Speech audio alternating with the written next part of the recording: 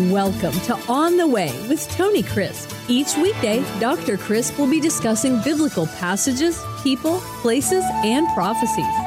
Tune in daily to start your day right and deepen your understanding of how to better walk the way and enjoy the journey. Here's your host, Dr. Tony Crisp.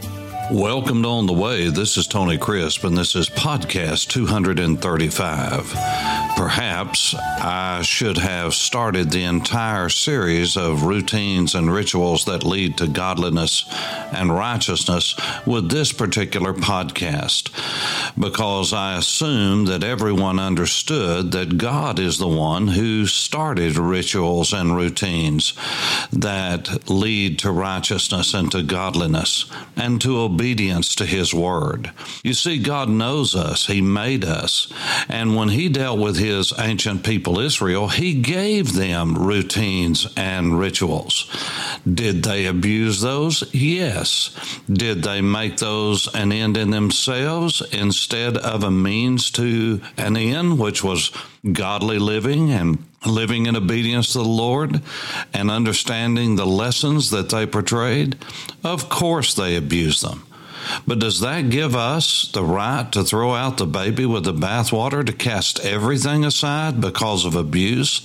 Absolutely not. You see, all the sacrifices and rituals of the book of Exodus and Leviticus, none of those could bring about righteousness. Have you read the book? If you've read the scriptures, you know that faith is the means of righteousness. It has been since the beginning, and it will be until the end of time and into eternity. It is not through acts of our own obedience that brings about righteousness, but trusting in God's promises that He will provide a way for us to be forgiven, a way for righteousness to be reckoned to us and put on our account. And that's the way it always has been. Abraham was not justified as far as his salvation through acts of obedience, but rather, according to the book of Genesis, chapter 15, he trusted God. He believed in God.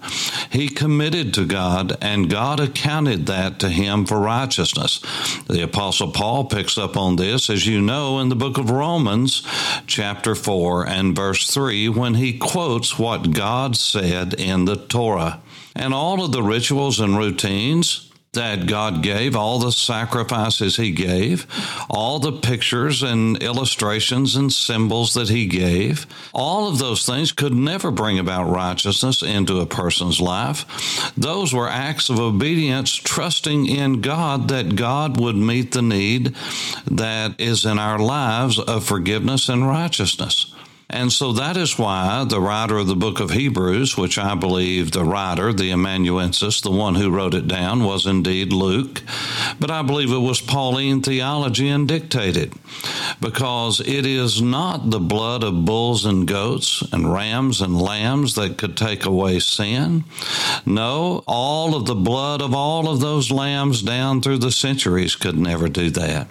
It was only pointing to the time when God would provide the lamb that would take away the sin of the world, and that is Yeshua HaMashiach. That is Jesus the Christ, the Messiah, the Anointed One.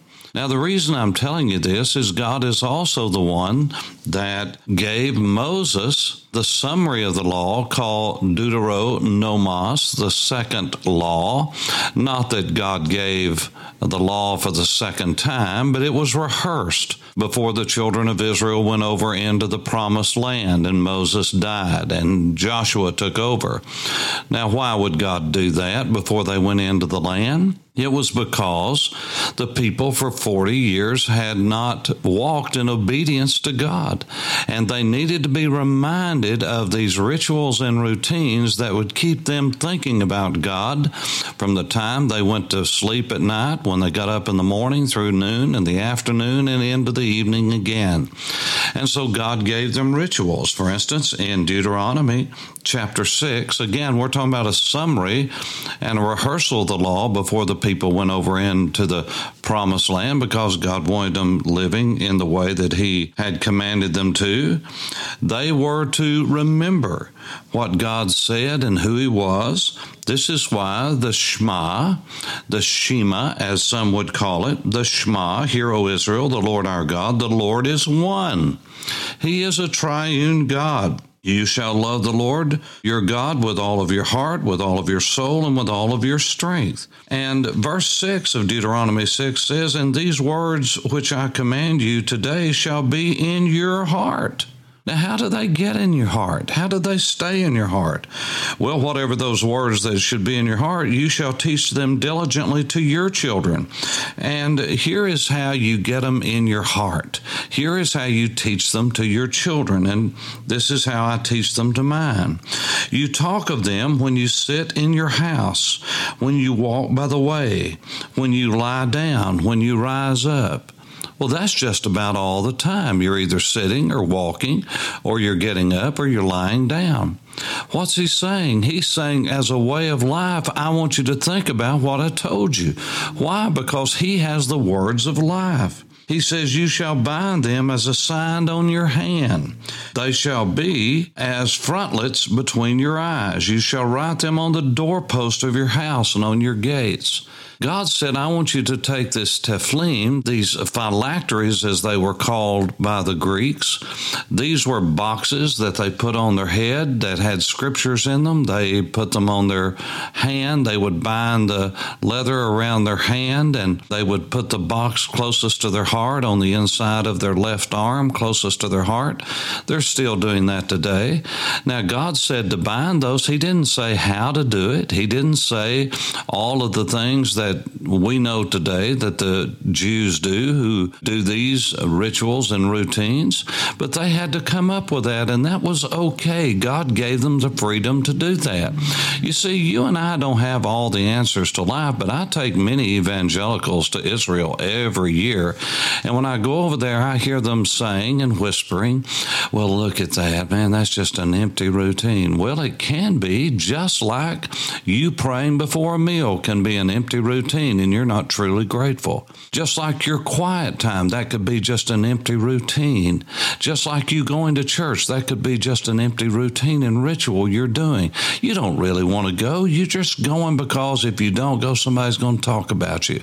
Yes, all of those things. Preaching can be just an empty routine because you've got to get paid. You've got to do it in order because it's your job and they're expecting you to do it. Yes, even singing, raising your hands. Can you do that just by ritual and routine and you not mean it? Well, anybody that's listening to my voice right now knows that's exactly what we do. Not some of the time, but in some seasons of our lives, most of the time. You see, what I'm saying is, before we start condemning the Jewish people for trying to do things in the way that God told them to do, why don't we take a good look in the mirror and start pointing the fingers at ourselves? Because half the people that I take to Israel, not half, 90% of the people I take to Israel don't know what the Tefillin are. They don't know why they do what they do. They don't know why the Jews have the customs and rituals they do. They just see the outward part of it and make a judgment, and usually it's a wrong judgment. And so what I'm saying is it's the same way we do one another. But that doesn't mean that the rituals that the Jews are doing are empty always, because many of those people are very sincere and they do it out of a heart filled with love for God. Now, you and I can disagree with what they believe, but we cannot disagree with their earnestness and we cannot disagree with their devotion, because I want to tell you they're a whole lot more devoted to what they're doing than what I see evangelicals being devoted to what we're doing. And so all I'm saying is that when you put a mezuzah, for instance, on the doorpost, and that's what the word mezuzah means in Hebrew, is doorpost. When that is put on your doorpost and it has scripture inside of it, that's the way that they do it. And you'll see them touch their fingers to their lips and then to that, and that way they can kiss that with their fingers. You say, well, that's just empty ritual. Well, I do that from time to time, and sometimes it's empty ritual, but most of the time it's not, because it reminds me, as Karen and I have these mezuzahs on our doorpost of every entryway and every exit of our home, We do that to remind us that God owns that home and He owns us. And that when we come into the home, it's a sacred place. So we need to watch how we talk to one another, how we talk to others, how we treat one another, how we treat people that come into our home, because that's God's house. Again, my name may be on the papers, Karen's name may be on the papers, but God owns it all. If we are followers of Jesus, He owns it all. God owns everything we have. We're just stewards. We're managers. And so that's the way it was with the Jews. It is a reminder every time we go in and out that God is the God of our life, that we are His devotees and that we are devoted to Him, that when we leave that home, we're leaving with a message of God in our heart and the love of God to be shared, not only in our own lives and family, but also with those we come in contact with, and to be a blessing. It's a reminder that as I go, I'm taking with me the name of God, and I need to watch how I speak, how I act. That's the last reminder before I leave that home, when I see that mezuzah, that little emblem that has Scripture on the inside of it, that reminds me to love God with the totality of my being, to love others in the way that God has loved me and that I desire to be loved by Him and others, and to disciple people along the way as God gives me opportunity. You see, I don't even have to make those opportunities. While the God of heaven can open up doors for me to speak to people, I don't have to go out fretting and worrying, trying to do a countdown list. Well, I've got to witness to one person today or two people today. I witness to anybody God leads my way and gives me an opportunity, but I'm not going to make it awkward and make them feel awkward in order to make myself feel good. We need to make sure that we understand God is the one who brings people down our pathway, and He'll let us have, if we're walking with Him, the nod on the shoulder, the tap in the heart to let us know this is what you need to do. And now I'm finding out if I'll just listen to people, pretty soon they'll listen to me. But most of the time we're trying to cram something down someone's throat. God doesn't like that, and no one else does. And that's never worked very well in any culture. All I'm talking about is routines and rituals that lead to godly living. The Lord wants us to be involved with them, and I hope you are every day as you walk on the way. This is Tony Crisp. Thanks for listening to On the Way with Tony Crisp. Tune in every weekday for information on biblical passages, people, places, and prophecies. Fridays are for your questions. Email your questions to questions@tonycrisp.org. Then just listen for your question to be answered on Friday's podcast. That's questions@tonycrisp.org. Thanks for listening, and have a blessed day on the way.